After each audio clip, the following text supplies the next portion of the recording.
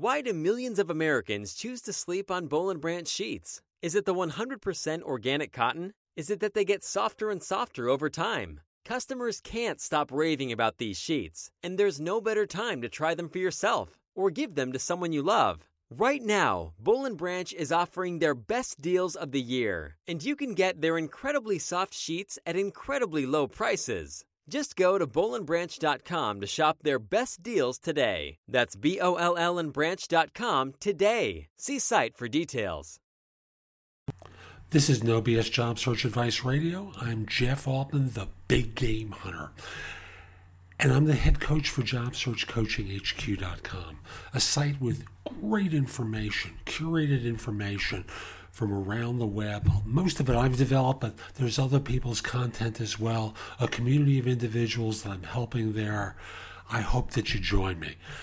Now, on this show, I'm going to give you advice that I really want you to take to heart, because once you find your next job, your problems, your career is not over. You have to start planning for the next job change. And you need to start planning if, God forbid, there's another recession and there's at your door, and your boss is asking you to come in and speak with him in the conference room, and there she is, there he is, and a team of people saying, sorry, we got to let you go. So I hope you find this show helpful. I know it's a good one, and if you do, follow the link in the show notes and give No BS Job Search Advice Radio 5 stars on iTunes. And with that, let's get going. And I want to talk with you today about something that really annoys me. It should annoy you too, but let me just explain. I work with people day in and day out who make a critical mistake with their career.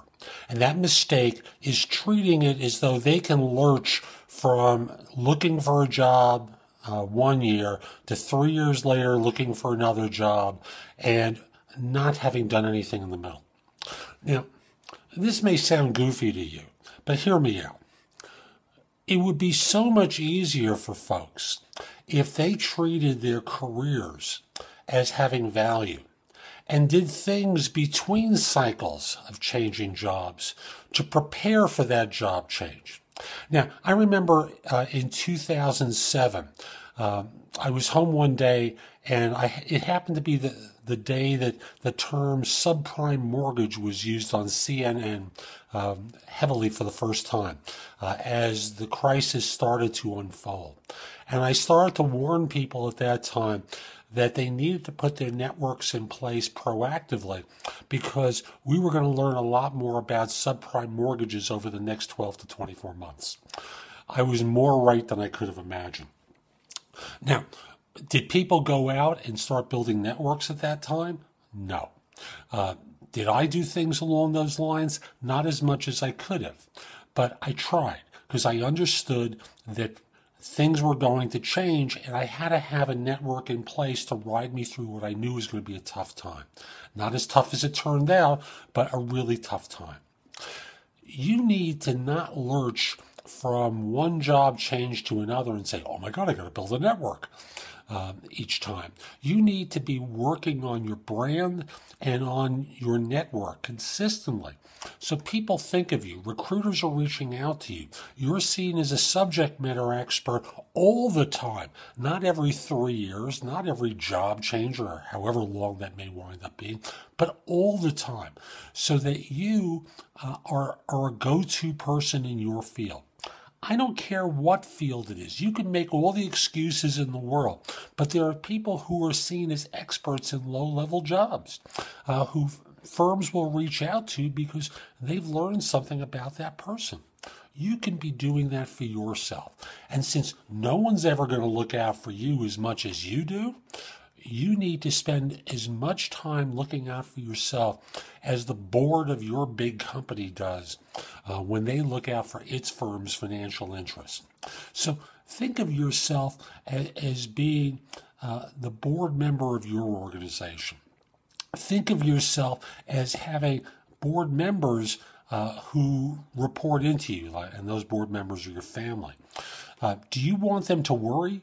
Do you want them to have concerns about the viability of your enterprise if the economy suddenly goes sour? Of course not. You need to act all the time, consistently be doing things to position yourself so that if you want to leave a group that you're working for and transfer internally, people are dying to hire you. I was talking to a guy yesterday working for a large technology firm. And he had a successful track record there until one day the firm hired someone he did not describe in favorable terms. Other departments within the organization clamored to get him.